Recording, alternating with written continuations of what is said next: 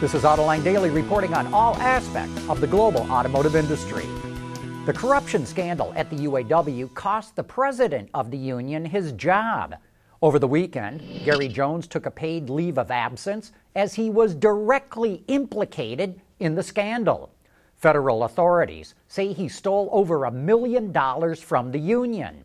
Even though Jones is on paid leave and has not been charged with anything yet, industry analysts doubt he will ever get his job back. Rory Gamble, the UAW vice president who deals with Ford, has stepped in as interim president.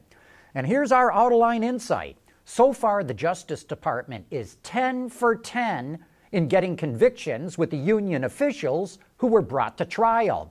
We believe that Gary Jones and his predecessor, Dennis Williams, will be formally indicted, and they could be in deep trouble. Rather than cooperate with the authorities, Gary Jones and the UAW stonewalled them.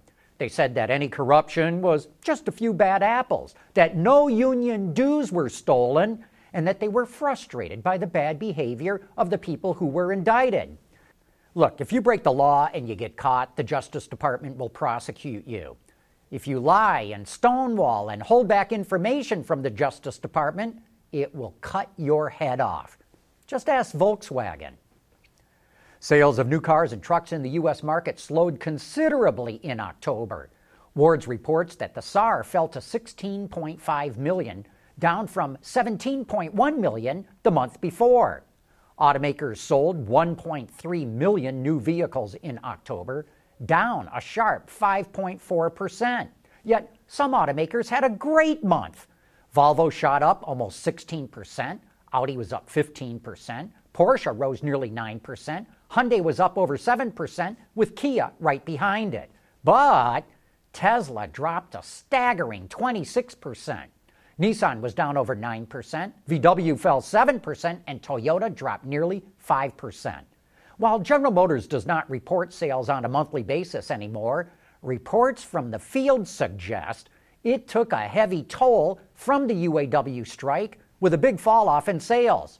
We'll have to wait until the end of the fourth quarter to get official numbers, but historically, when GM loses market share during a strike, it never gets it back.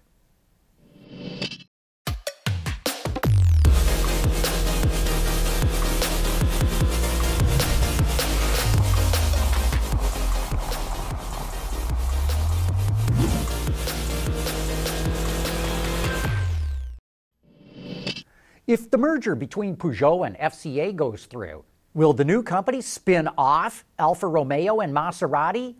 That's one of the possibilities that the consultancy LMC Automotive thinks is possible. It says that PSA's CEO, Carlos Tavares, may want to jettison the brands and put that money towards other more profitable parts of the merger. Global sales of Maserati were down 30% last quarter, and it's losing money. While FCA does not break out sales of Alfa Romeo globally, they were down 42% in the first half in Europe, and in the U.S., they're down 27% so far this year. It's going to be mighty expensive to try and turn those brands around, so Tavares may well decide that would just be throwing money down the drain. SUV sales continue to grow in all major markets like China, and that's especially true for Škoda, which is part of the VW group. 1 out of every 3 Škoda SUVs are sold in China, and so it's expanding its lineup there. The Kamiq GT is the 5th SUV model Škoda now offers and will be exclusive to China. It's a fastback version of the standard Kamiq, but it's also a little bit longer and offers unique styling elements, which were inspired by the Vision GT concept. Under the hood is a 1.5-liter gasoline engine that makes over 100 horsepower. Farm equipment sometimes has to go out on the roads that you and I use, but they're so slow that the extreme difference in speed with traffic can make it dangerous. That's why the supplier Continental is offering some of the same technology it offers on road-going vehicles. Left turn assist for agricultural vehicles uses radar that can detect approaching vehicles up to 250 meters away. That's about 820 feet. And it gives the farmers either an audio or visual warning. We showed you a little bit of what Mopar will be taking to SEMA this year, but you may have noticed that the reveals lack something that Mopar is known for: horsepower. That all changes tomorrow at 7:26 p.m. Eastern Time, or 4:26 Pacific, which you can watch live at Mopar.com. And here's a little teaser of what they're going to reveal.